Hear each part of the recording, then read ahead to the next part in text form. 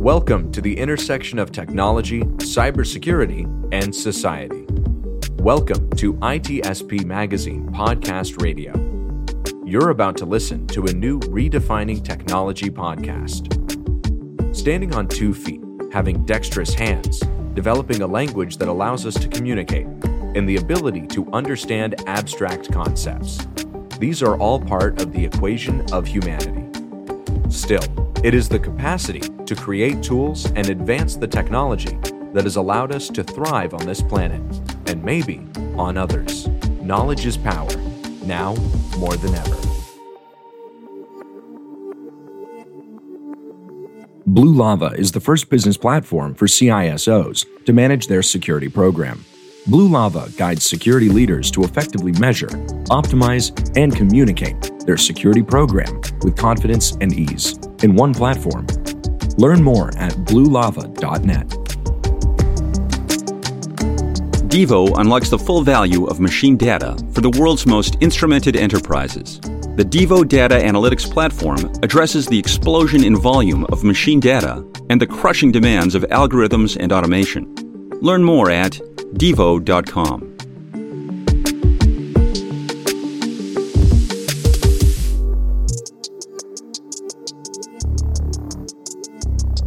Marco. Sean.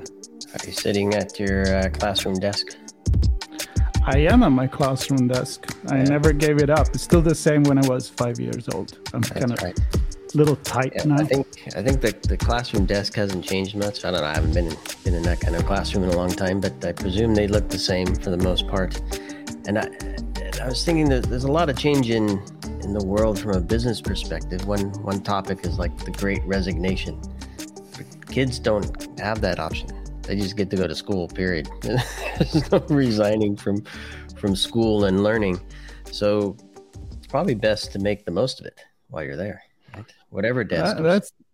That's true. There is the Great Resignation, and there is the digital transformation, and there is a lot of buzzwords out there that I think in the end they all come down to telling us that we need to put a label, a simple label to something that is very complex, which is changes in our society. And I think we can agree, as you said, maybe the school desk is the same. There is a chair, but I'm hoping there is a computer somewhere near that, maybe a tablet, because otherwise we'd be like, it's like getting a time machine, go to school, and then walk outside of school and get your tablet. So where is the connection? And that puts yourself in the business that is evolving constantly. So, but if you're learning for the sake of learning versus learning to actually do something meaningful, I think that's where the real value comes and the real power comes. And for this channel, we talk about that in the context of technology. Do we innovate for the sake of innovating, or do we do it for the greater good, a greater purpose? Right, Marco? Yeah, and that's the core of the conversation. And around that core, we can look at so many different perspectives, and we do. Sometimes it's healthcare, some other times it's entertainment, some other times is business and cybersecurity. Of course, that's your thing, Sean. Today, we're looking at something that I found it interesting, and we invited our friend Alejandro here to explain what is his vision on how you can adapt maybe learning, business, and the technology tools that have been given to us. So again, Sean, 2 minutes and 37 seconds of blabbering here. So let's go ahead and introduce our guest. Alejandro, thank you so much for joining us. What a pleasure to be here. We're already arguing about school desks and tech for the greater good. So we're going to have a good time. That's right. Do you carve on your school desk, Alejandro? I actually had a piece of green paper. So yes, there are murals on the walls of the apartment where I grew up, not far across the park from where you are, Sean. But I had a piece of green paper hanging from my desk lamp from the age I was maybe 12. And it said something that made me think an interesting place to start could be a great debate. And I can do this debate in 120 seconds. Your four participants, unfortunately, it's three of them are guys, but we can repair that later in the podcast, are Al Einstein, Bill Gates, Steve Jobs, and Sherry Turkle. Now, let's actually go out of order. Let's start with Gates. Gates claims that the internet was invented. Everything we're talking about here was invented because nerds were lazy. So I'm an inveterate nerd, right? And we were lazy, so we didn't want to do the repetitive stuff. So we made all this up. Great. Sherry Turkle comes back and says the following, and this is from Matthew Barzoon's book, The Power of Giving Away Power. She says, technology has given us independence, freedom from hassles and wires and other people's choices, and more efficient lives. Essentially, it's done what Bill Gates wanted to do and those other nerds. And then she goes on, but it has largely broken its promise to give us freedom with one another to build big things together. And that's where everything that gets me up in the morning and puts me to bed at night, and the whole team at Rebel Base and beyond, that's what we're about. The freedom with another to build big things together. And I think of digital tech as a largely unexploited good, meaning we're at the beginning of that advantage. Okay, third participant in our debate is good old Al Einstein. Now, Einstein, I had to mention this because of what you said, Sean. He says the following, and to me, it's directly related to this question of what we're using tech for. But everyone who's listening, I want you to think how it might be related, because it's not something that might be obvious in the first 2 seconds.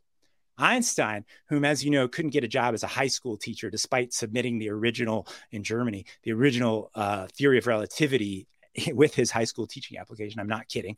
He says, it is, in fact, nothing short of a miracle that the modern methods of instruction have not yet entirely strangled the holy curiosity of inquiry. The holy curiosity of inquiry. For this delicate little plant, aside from stimulation, stands mainly in need of freedom. Without this, it goes to rack and ruin without fail. Notice that we've gone from the freedom to be lazy, Bill Gates, to the freedom to build big things together, Sherry Turkle, to the freedom to inquire, what he calls the enjoyment of seeing and searching. And now I'm going to go full stop to the big disruption that is only possible in our time. And Steve Jobs, at the moment he's been fired from Apple, there's a grainy video from the Santa Clara Valley Historical Association. You can find it online. And they ask him, they say, Mr. Jobs, what's the most important thing? And he says, and I quote, it's the moment when you realize that everything around you that you call life was made up by people no smarter than you are, and you can change it. And he goes on to say that if you just bounce around and don't change it, it's a very limited life.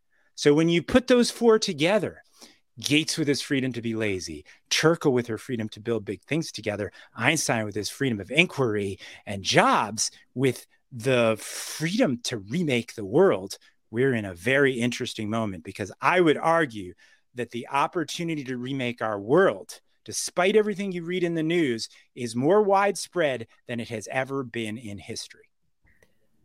Wow. One of my big fears when we talk about the future and things like AI and machine learning and quantum computing, things that can take and do things on our behalf, is that they are driven by rules that then limit what's possible.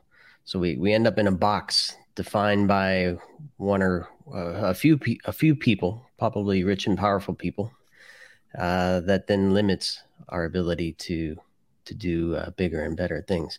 And so I like what you brought with Steve Jobs, and that we all have a role to play. Yeah, go ahead. Sorry, Sean. I'm a native New Yorker who misinterpreted that as a pause. They say we think a nanopause is a real pause. So you finish, and then I'll jump in with this. Just that we, if we're not participating, we'll end up with whatever we get. And I feel that if we're not all participating, that will limit what we really want. Have you ever been to an AI dinner? We'll be stuck with a common denominator that sucks.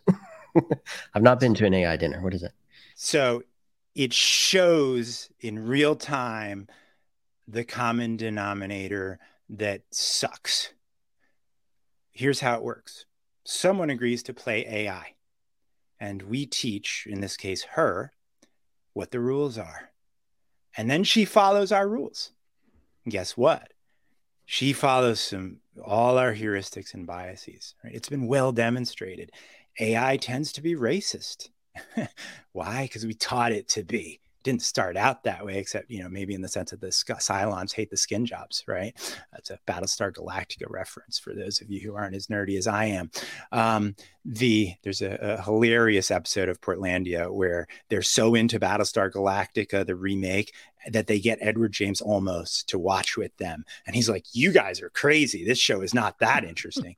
Anyway, I just wanted to mention that as the AI dinner teaches us, we are inevitably about to be in a reality where AI does things that we're not used to expecting it to do.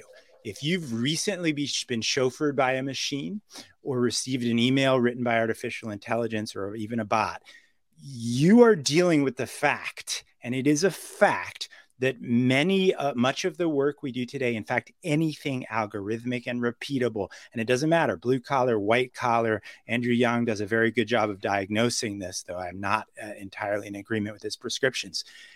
Those things in our own jobs, everything we're used to is on its way out. So what we think of as the jobs that are normal are already the milkman and the telegraph operator. The milkman and the telegraph operator, and it gets worse. We're about to see ghost industries, and what we tell AI to do will both set the way our world works, and what we teach ourselves to do will determine whether we have a place with quality jobs and the purpose that gives us in that world.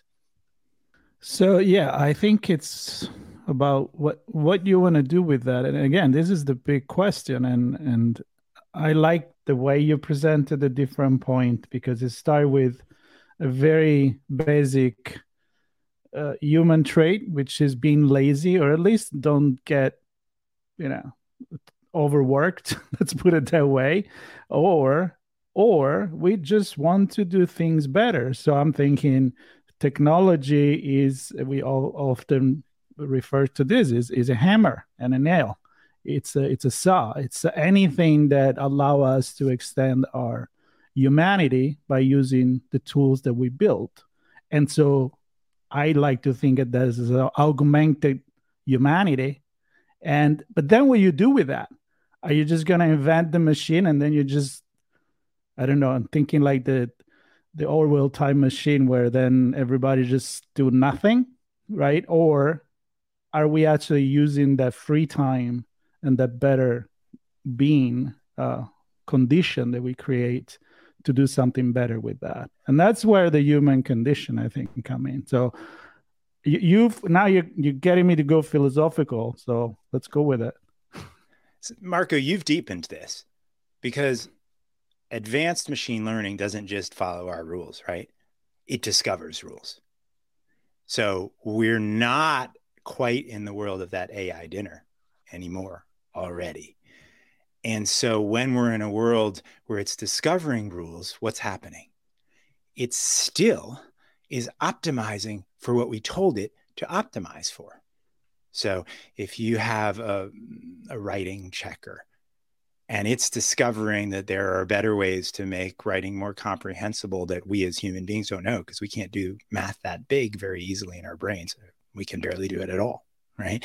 Then it's figuring out things we don't know, but it's still driving, per Sean's original point, to the variables we optimize for, right? And so in the end, if we are failing to do what Turkle and Jobs talked about, right, which is ourselves become folks that think of the way the world should be. I'm going to add one more voice to this little debate who says almost the same thing Jobs says, but he applies it to questions of sustainability, and it's Bernard Lietaer. And he says we have this odd tendency to create a world, forget that we have created it, and then throw up our hands and proclaim our inability to make a difference. But it is our creation constantly evolving. Now add the momentum of AI to that, right? Of advanced machine learning to that. It's still a world we're constantly creating, but we need to get better at reinventing it constantly, or we will have machines that optimize to what we thought was important yesterday. And the best way to lose touch with your values is to hard code them, because values worth having are negotiated, they're contested, they're constantly changing the form they take in order to retain what they, at essence, mean to us. So what is the role of technology? And I hesitate, but I'm going to add it to the mix anyway. Technology and data to as tools for humans to actually find a path forward that they really want to move toward. I'm really glad you take it there, Sean, because we're at a threshold. We're at a fork in the road. Right now, most of big data is used so that we're the rats in the experiment, to be frank. And this is, I can give you a lot to support this point, but I'm just going to make it in general. Unless we turn ourselves into the experimenter, unless we use technology to enable your average young person to be in a position to create her own experiments and revise them using data, game over. I presume you have some examples of what that might look like. I do. Let's start with a fun one. Yeah.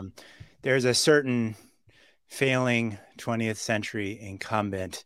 It's a steel company. No, it's been renamed Meta in the attempt to give it some life past its natural life. All right. So Facebook is just a utility, right? It is no longer an innovative firm. It's AT&T and the 80s. But my proudest moment of the entire last 2 years was when Dalia Najjar, who uses Rebelbase with entrepreneurs and innovators in Jerusalem, called me and said, I just got this message from my student. She called me on WhatsApp. So, but acquisition is a powerful thing. She calls me and she says, my student said the following, and I quote, the first thing that used to be open on my machine every day was Facebook. Now it's Rebelbase, and at least I feel I'm doing something productive. But stop there for a second, right? The alternatives technology gives us today are complain and troll, consume more and more, or just compare notes about the things we're consuming, or maybe try to get the powers that be to do something. None of those are adequate alternatives, right? We need to use technology to do what that student was talking about, because the internet used well is a tesseract, not the one that Matthew McConaughey or your favorite actor playing a character from A Wrinkle in Time used to travel through space and time. It's a tesseract because in the classic formulation from A Wrinkle in Time, where an ant's walking across a skirt and you fold the skirt and it's a short trip, for the first time in history, we can be anywhere in the world having this conversation. And that's an extraordinarily powerful thing, because think of some movie or literature. It was always about getting to London, getting to New York, whatever it was, right? Now it's getting to a broadband connection for sure, which not everybody has this, but we use Rebelbase in refugee camps. So my point is this, that we need to connect people who can, for the first time, use this technology to collaborate with one another to create their own experiments with the structure and the tools. And here's the point of all this, to make them producers and not consumers.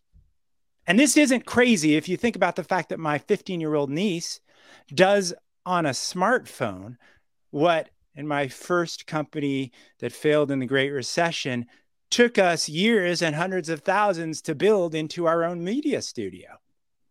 Marco, you have the cool microphone boom, but seriously,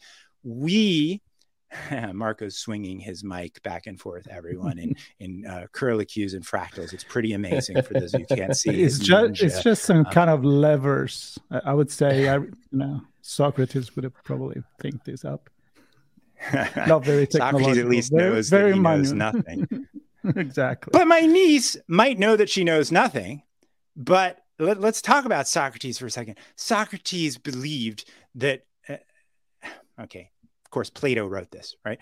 Plato attributed to Socrates the idea, if you remember the early dialogues, that if you were a slave, right, there, you had the idea, you had math in your mind already. And learning was a matter of discovering that math, right? So my 15-year-old niece edits better video than my whole company could back in the day on her phone. What we absolutely have the capacity to do, and what we've built at Rebel Base, is the capacity to show you as you do it how to build new things in the world. Whether that's a venture or you're taking your company and greening its supply chain or going to circular models, or it's something in your community. In any of the above cases, the main thing we need to replace the world with what should exist or what we think should exist and put that back in our hands is the chance to do it. We're like superheroes, as I once said in a TED Talk, who need to, first of all, discover our powers, right? Every story about magic or sword and sorcery or superpowers, they got to discover the powers. Then they need lots of chance to learn to use them. There's only one way to learn to use them together, and do it with an alliance or with a fellowship or whatever. Pick your favorite story. We need to use them together. And so we need technology, not just to give the usual suspects sitting some Silicon Valley bros the chance to make something that they think is important, because, and I'll tell you a funny story about that if you want in a minute, that's likely to be something that is important to a Silicon Valley bro who's pretty freaking out of touch with the real problems we all have. But if you instead equip people close to problems to create what they think could solve them, then we revolutionize everything. Well, he was solving his problem. Sean was. I mean, no. I never solve any problems. I always create them. The meta guy right. created that company. Exactly. And he was probably, I hope, successful. And then he found himself in a gold mine. But I think the intention wasn't maybe the most ethical one for the future of humanity. Let's put it this way. Sean, sorry. And it may touch on your last point there, Marco, what I'm about to ask Alejandro, is that because you painted the picture with the ant and the skirt and the folding and trimming that journey, right? And my question is, innovation and transformation, oftentimes, yes, you might find scalability in there, but it's oftentimes about time to market, reducing the amount of time to do things. And I guess what I'm wondering is, it seems like all of our effort and innovation is to shorten, make things smaller, make them shorter, perhaps reduce the cost. But maybe that's not always the case. Some of the most advanced technologies still are unattainable for many, right? Unless you have the funds to access them. I guess my point is, are we forgetting the journey as we're innovating? And is that an important part of what technology can help us with? Or are we just so focused on reducing the time between A and B, whatever problem it is we're trying to solve, if we can solve it faster, that's better. Right now, yeah. Sean, we are forgetting the journey, but that's only because the people that created what we got now forgot where they came from. HP really was created in a one-car garage in a part of California that was agricultural at the time. We've only come to think of it as a tech center. You had to go to New York to get jobs, right? But there's a more important point than that that's built into what you said when you use the word scalability. The version of scalability that you hear VCs talk about today is an old-fashioned, and I would argue anachronistic idea of scalability.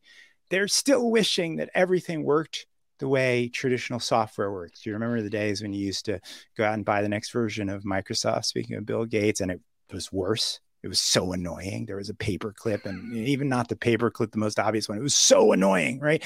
And then, of course, look, I run a SaaS company. Don't get me wrong. I love that kind of scalability in its way, because indeed, I want to make sure that you're sitting in any classroom, cubicle, or community thinking this is backwards, and instead of having to complain about it or suggestion box it or settle for it and join it, you can launch your own experiment in something that actually makes some sense. So that's what I do, right? That's rebel-based, but we need to re-envision scalability. So let's talk about that for 1 second, because this is important, all right?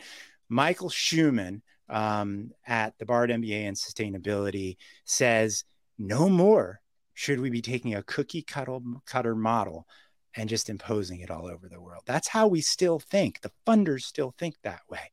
Moreover, no more should we be always having to fund a unicorn. You know what happens when you're always trying to fund a unicorn? You get all the horses die. Pick your favorite. You get Elizabeth Holmes. You get Adam. You get, shall I go on? Right? You get that because you're pushing so hard for this huge win. All right. What I'm not saying is that there's no place for VC. What I am saying is that if we actually want things to get interesting, we need to pick up on the idea of reverse innovation from Govindarajan and Trimble at Tuck, which we need to rename. As Barzun says, it's not, he wants to rename bottom up, right? These things aren't reverse and they're not bottom up. It's the way innovation has always happened. We talked about Steve Jobs. You know how he got into technology? Speaking of HP, he was 14 years old. He called Bill Hewlett from Hewlett-Packard, Bill Hewlett, up on the phone. I knew a guy named Bill Hewlett when I was a kid, so that got all messed up. He called Bill Hewlett on the phone and said, can I get a job at your company? And got a job. He looked up his phone number working on some chip assembly line or something like that, right? So we need to reopen that, because when we get into this era where it's all about speed, it's all about the advantages you always have, and it's all about, guess what we're heading into? The world where incumbents dominate. And as soon as you have a world where incumbents dominate, guess what? Economic dynamism goes through the toilet, which is where it's gone in the United States. It was a slight blip during the pandemic for 40 years. All right. Well worth looking up John Lettieri's data with Economic Innovation Group if you haven't. But dynamism goes through the floor. Now, there is an alternative. And what Michael Schumann's talking about, and there's a Polish entrepreneur, Kali Wilk, who is an alternative, which is that we find a model that works somewhere. And guess what? We use digital collaboration to replicate that model. It doesn't always have to be a cookie cutter solution that I put out everywhere and, cha-ching that cash register every time it happens. Instead, there are multiple ways. And we're actually building something at Rebel-based called Base Stories, which is an answer to case studies. It's an answer to that canned Harvard case, which is full of lies. First of all, it's oversimplified every single time. And I've had cases written about my companies. Instead, it's got to be an evolving story. It's got to be dynamic and happening with connections being made using the full potential of the internets, if you will.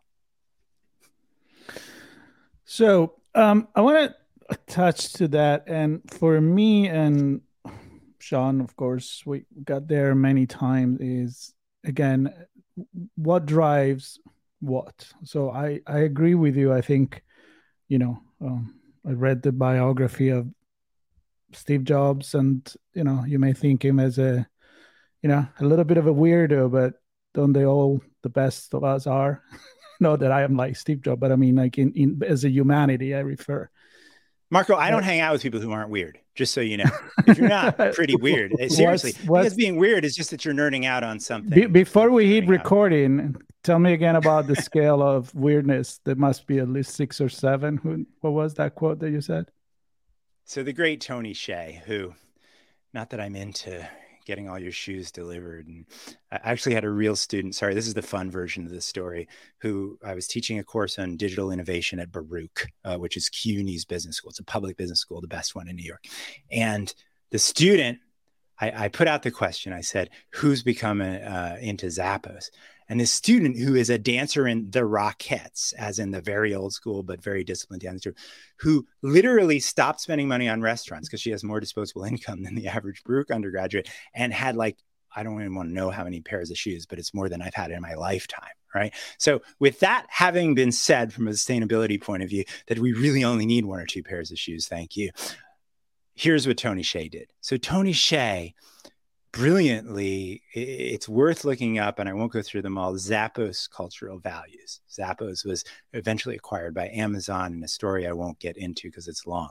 But he developed this set of cultural values. And one of them was that to work at Zappos, you had to be a certain amount of weird. And he made it a scale from 1 to 10 because, of course, weirdness is just one thing. You just take the temperature of weird. That's a joke. But seriously, he said to work at Zappos, to work at Wackos, right? Seriously, you hear the Freudian slip there? To work at Zappos, you had to be about a 6 or a 7. That was the optimal weirdness level. And they would take people's weirdness when they walked in. They should have marketed that technology, right? I want that.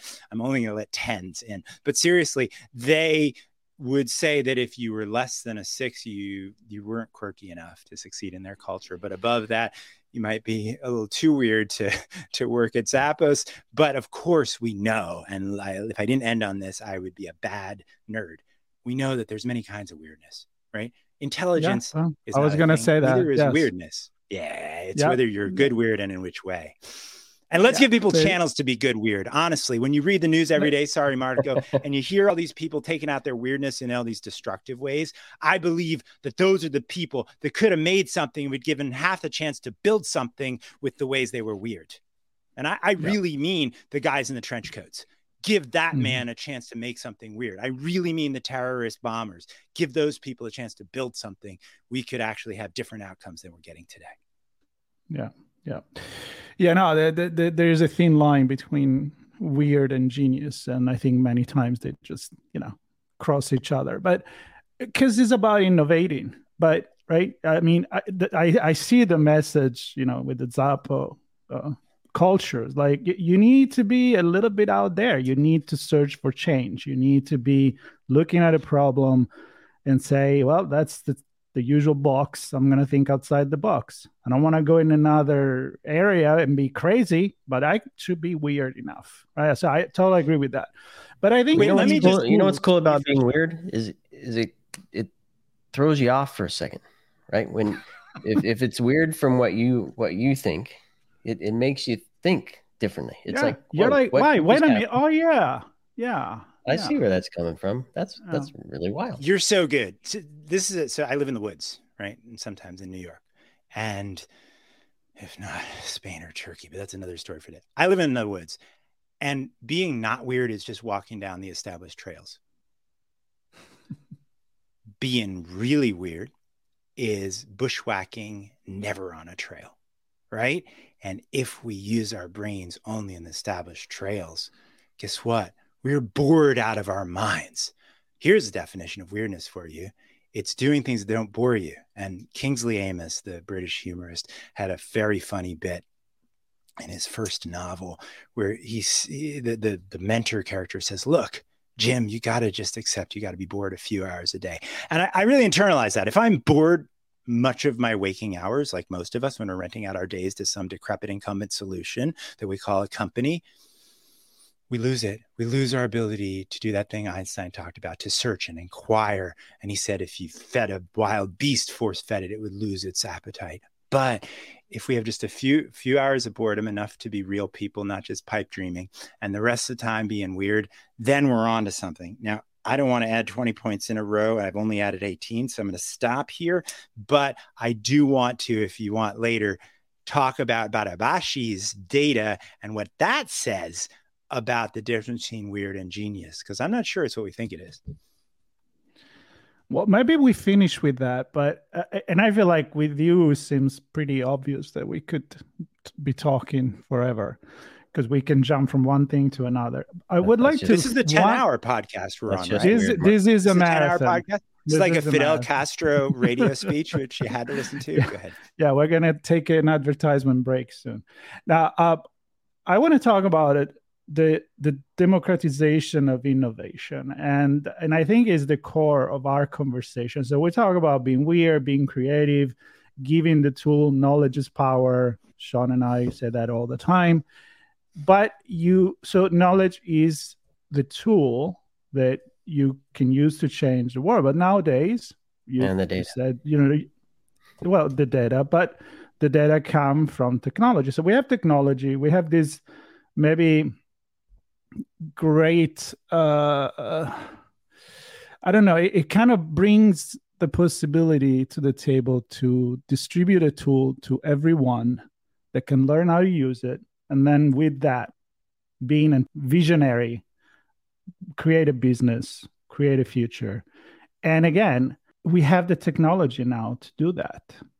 So how do we give it to everyone? And how do we resolve that gap that, let's say, people that didn't jump on the technology train in the 80s maybe or 90s, the early commercial internet, they found themselves to be like, no, it's too late for me. I don't know how to use this stuff. I just lost the train. And then I'm going to live in the past because I can't use technology. Well, Marco, the thing is that the internet was a small disruption, honestly, in terms of the disruptions coming. We started this conversation with AI. We're entering that world where things are going to be so different. We're going to make the shift to green because we have to. 30 trillion invested already into ESG, but we simply are going to stop taking the fossil fuels out of the ground. I get it. We're dealing with 5 trillion in subsidies for that industry, but those subsidies can only block us so long for being human and being resilient and actually doing things right. So the entire economy is going to get reinvented, and it's not even there. We're not going to be working in offices and sitting in classrooms anymore. I don't care what Elon Musk says when he wants to fire people, right? Like Elon Musk, said you got to go back to Tesla, hoping people would quit. We are going to be using this stuff, and we'll resist it. And I could go on, I could talk about the Great Resignation, but let me not do that. Let me instead go to something that I think is extremely important. There's a very old essay from T.S. Eliot about Hamlet, and it's going to speak to this question, I think, in a very meaningful way. All right. He says this, in the character Hamlet, right, one of the greatest plays in the English language, in my opinion, it is the buffoonery of an emotion which can find no outlet in action. In the dramatist, it is the buffoonery of an emotion which he cannot express in art. And let's broaden art to be any constructive activity. And he goes on to say, the intense feeling, ecstatic or terrible, without an object or exceeding its object, is something which every person of sensibility has known. It is doubtless a study to pathologists. I'm going to go on one more line. It often occurs in adolescence, right? That's that teen rebel.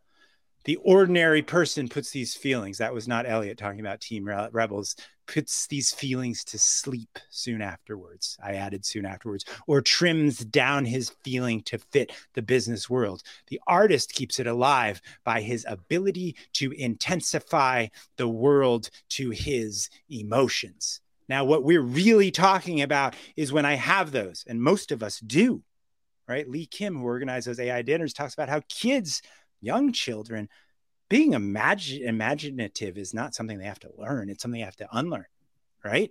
So we get that beaten out of us. Now, bear with me for 2 more seconds, okay? So Eliot and that passions we all have, we trim them down to fit the world of being normal, right?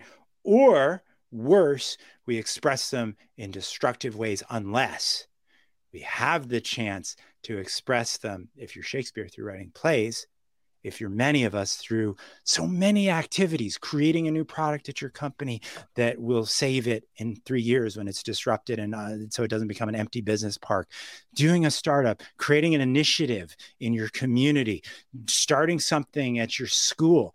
Any of these things take practice to get good at. I talk a lot about realizing we can reimagine the world, but the more important part of this process is learning how hard that is. And that's actually what we do all around the world, 13 countries, just this early stage, 3,500 people, but it's going to be hundreds of thousands of people soon.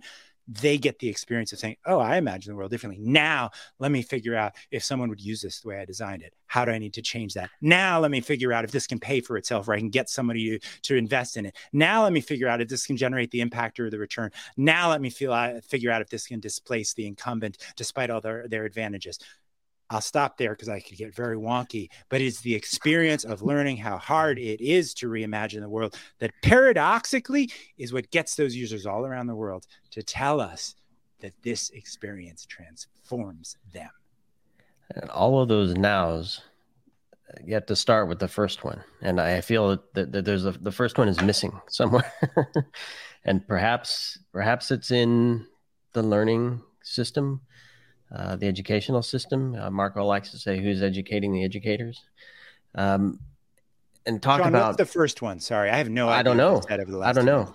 You just said it. Now, once they can begin thinking in a different way, now I can do that. Now I can do. But I can tell you what it is, but you go on. You first. I'm just wondering if we're lacking the openness to give students the freedom to think that way, or are we boxing them in where we're going to produce the same thing over and over and over in our students and end up with the same results in our society? Sean, you're so good. So we are doing what you're worried we're doing, right? What we think of as education is a joke. You sit in somewhere, listen to an old man talk about the way things used to work, and then get a job for something that's already broken and on its way out and only still exists because we're protecting it with massive subsidies globally or market power, right? We are educating people to walk out into the world with both hands tied behind their backs. And the young often know this. Here's the good news. They often know that we're bullshitting them. Many of them will, of course, we need a job. And we've made life really hard for the young because once you graduate from your trade school or your college or whatever, however you're prepared, guess what you've got? Rent's so high you can't live in a major city. You've got educational debt, typically, at least in the United States, which is burdensome. You've got healthcare costs you can't afford. Guess what we just made you? Risk averse. And as soon as we make you risk averse, you will never build the muscles we're talking about. So, Sean, it's worse than you think. And what's really bad about it is that educators are so locked into this stuff. Right? Try talking because they need a job too. They do, right? But they're very much like, pick your disruptive thing, like guilds, or they really are like guilds, right? If you actually have experience in the world, first of all, you'll be an adjunct professor most of the time, right? Secondly, who makes the buying decisions? It's someone in an IT department with every incentive to centralize and make everything work top down, right? And I could go on and on. We award people credits. Are we joking? On the bright side, look, we just Open Society University Network just approved a new certificate program, which I co-created with Eben Goodstein and Hunter Lovins and Aurora Winslade and others. And this program, Tomas Mora, Tuba, I could go on, Eliza Edge. This program challenges people.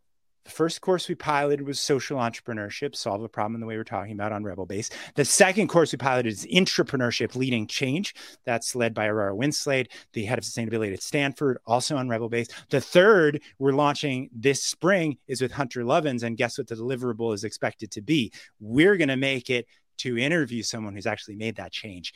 Take their story and create not a case study, but a base story where there's a webinar with them. There's real information about why it was hard in their part of the world. So if I figured out how to make water potable in Managua and you're sitting in Dhaka, or vice versa, if you figured out how to make rickshaw batteries sustainable so that the rickshaw driver, the way Sebastian Groh, who teaches on this platform in Dhaka, has done, doesn't run out the loan faster than the life of the battery while destroying the air and with these batteries using conflict minerals and all that. If you figured out a better way, we're going to make sure there's a base story about that, and that's interactive, and that people elsewhere in the world can connect with it. Because often when I've developed something, I don't really, if you know what really motivates entrepreneurs, it's to make something better. The neoliberal idea that we were all living for quarterly results was always a lie. It's a lie made up by classroom economists. What really motivates us, and read any Jim Collins book, you'll see this in 5 seconds, is the desire to build something. Now, I don't mean to oversimplify.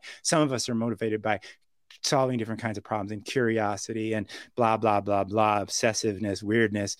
But the bottom line is this, that if we give more people, and I don't mean a few entrepreneurship classes, a few project-based learning courses. No, if instead we equip a generation with the opportunities to re-envision, the space to try and fail and try again until they get halfway decent at it, the network where they can collaborate across silos.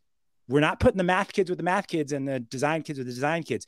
You're collaborating together because every WAS needs his jobs, right? You need to put the people together who can actually create thinking, because we're not going to do it with the people in our department at a university or a large firm. No chance.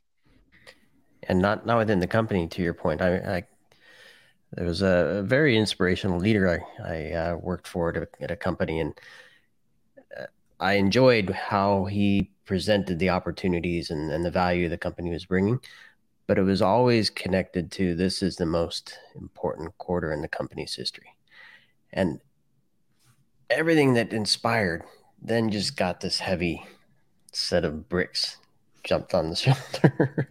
Well, with that. None of that matters if you can't get past this quarter and meet the shareholder expectations. In another conversation, we should talk about why that model of maximizing quarterly returns for shareholders is nonsense and has always been nonsense. Nick Hanauer has an excellent TED Talk about this. He was an early investor in Amazon, of all things. And he says, look, that's never how value has been created. And it's true. What that leads you to do is to create, and I don't mean this in a biased way. I'm Mexican-American. So when I call it an hacienda economy, remember my great-grandfather actually had a ranch. Okay. So we're creating an hacienda economy. In other words, we're creating an economy where we maximize for that quarterly results. We pretend that it was always about greed. We believe these false models, which no economist worth her salt sees in the real world. And guess what? We create an economy of rent seeking, which is the wonky term for people who get their profits by closing off markets to competition, by stamping out disruption, by innovating only through acquisition, and by using social and government subsidies, our tax dollars, to keep their businesses paying no taxes and dominating their markets with obsolete models. That's where what you get if you maximize for quarterly returns. Unfortunately, we've allowed private equity to hard code that into finance. We need to reopen finance. Everything I've said about innovators needs to be true of investment. We need to broaden it so that many more people are able to take risks on something small that they believe in, if they've got any capital at all.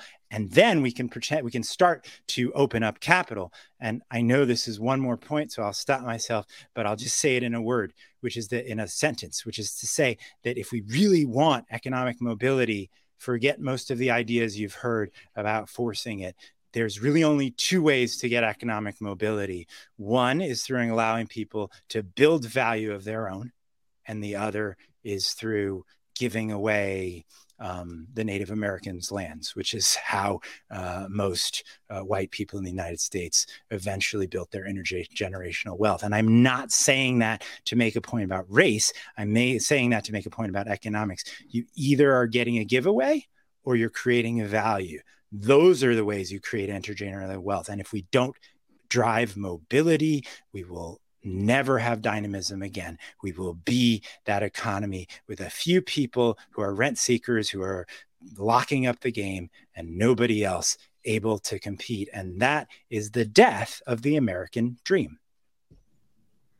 Very positive message there as we begin to wrap, Alejandro. The death of the American dream.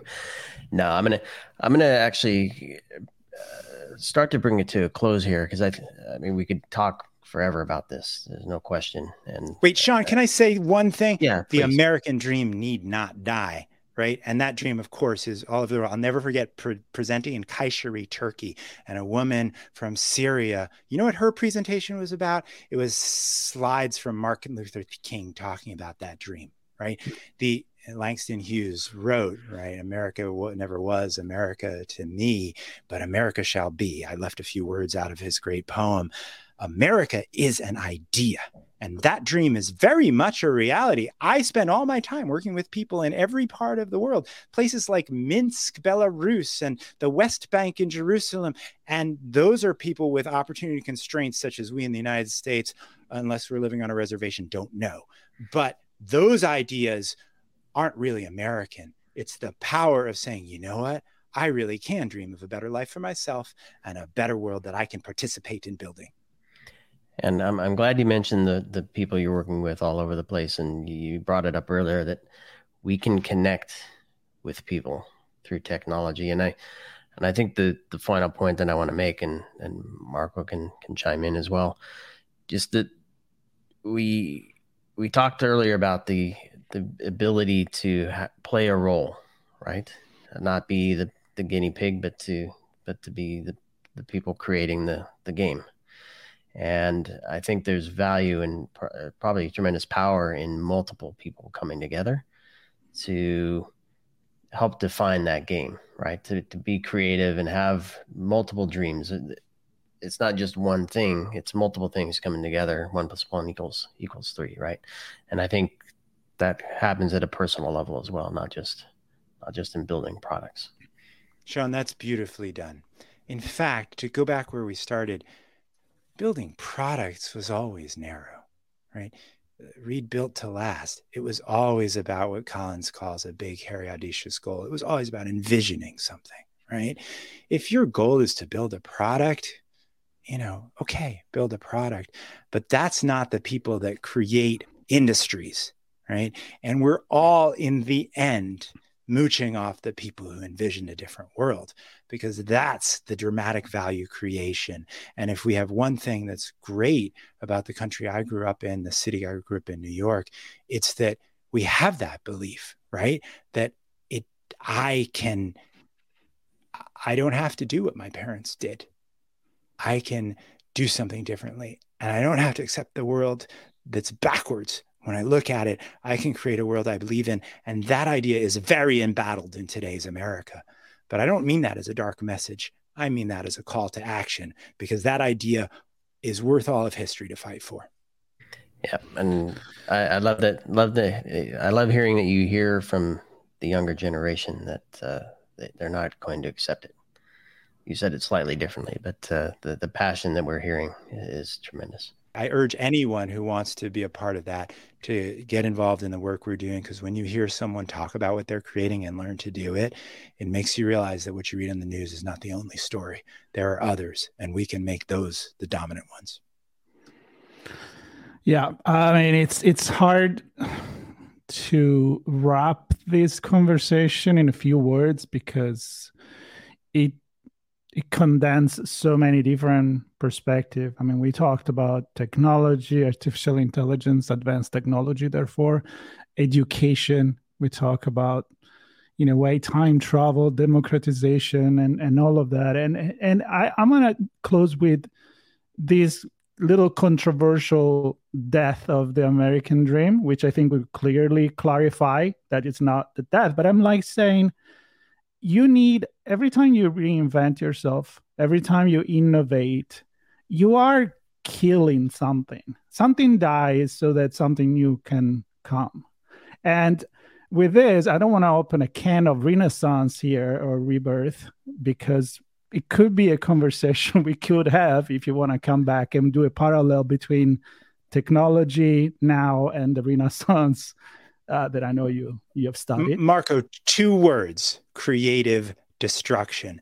That's the only way it's ever happened. And if we don't allow what's old to die, then it's just, it all goes. In order to have those things, we need to constantly reinvent them. Excuse me. Which means embracing change and not fighting it. Like, it's a bad thing if we stop doing something. It doesn't mean we lose our tradition. We just innovate our tradition. And with this, otherwise we're going to keep going forever and ever. I want to thank you for a really, really exciting and enlightening conversation. I believe that people listening to this episode will be thinking.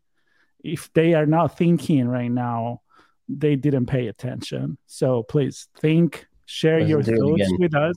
Yeah, share your thoughts with us, and keep following us on Redefining Technology, because we're never going to stop. Technology is not going to stop, and we need to keep changing, keep doing it for the right reason. That's what I get out of all this. And again, Alejandro, thank you so much. It's such a pleasure. Marco, Sean, you guys are really weird, and that's a compliment. Thank you very much. Well, we'll save the rating scale for later on what levels are weird. But I'll hold up my reardometer in a second. We're not on video, so what's the point? That's right. Well, it'll be behind the screen. Well, an equal comment and compliment back to you, Alejandro. It was a fantastic conversation. Hope to have you on again. And for those listening, we'll include in the show notes ways to get in touch with Alejandro if you are interested, and perhaps a few links to resources that Alejandro thinks would be helpful for people who want to continue to explore the things we discussed today. So thanks, everybody. Stay tuned for more here on ITSP Magazine. Devo unlocks the full value of machine data for the world's most instrumented enterprises. The Devo Data Analytics Platform addresses the explosion in volume of machine data and the crushing demands of algorithms and automation. Learn more at devo.com. Blue Lava is the first business platform for CISOs to manage their security program. Blue Lava guides security leaders to effectively measure, optimize, and communicate their security program with confidence and ease in one platform. Learn more at bluelava.net. We hope you enjoyed this episode of Redefining Technology Podcast. If you learned something new and this podcast made you think, then share itspmagazine.com with your friends, family, and colleagues. If you represent a company and wish to associate your brand with our conversations, sponsor one or more of our podcast channels. We hope you will come back for more stories and follow us on our journey. You can always find us at the intersection of technology, cybersecurity, and society.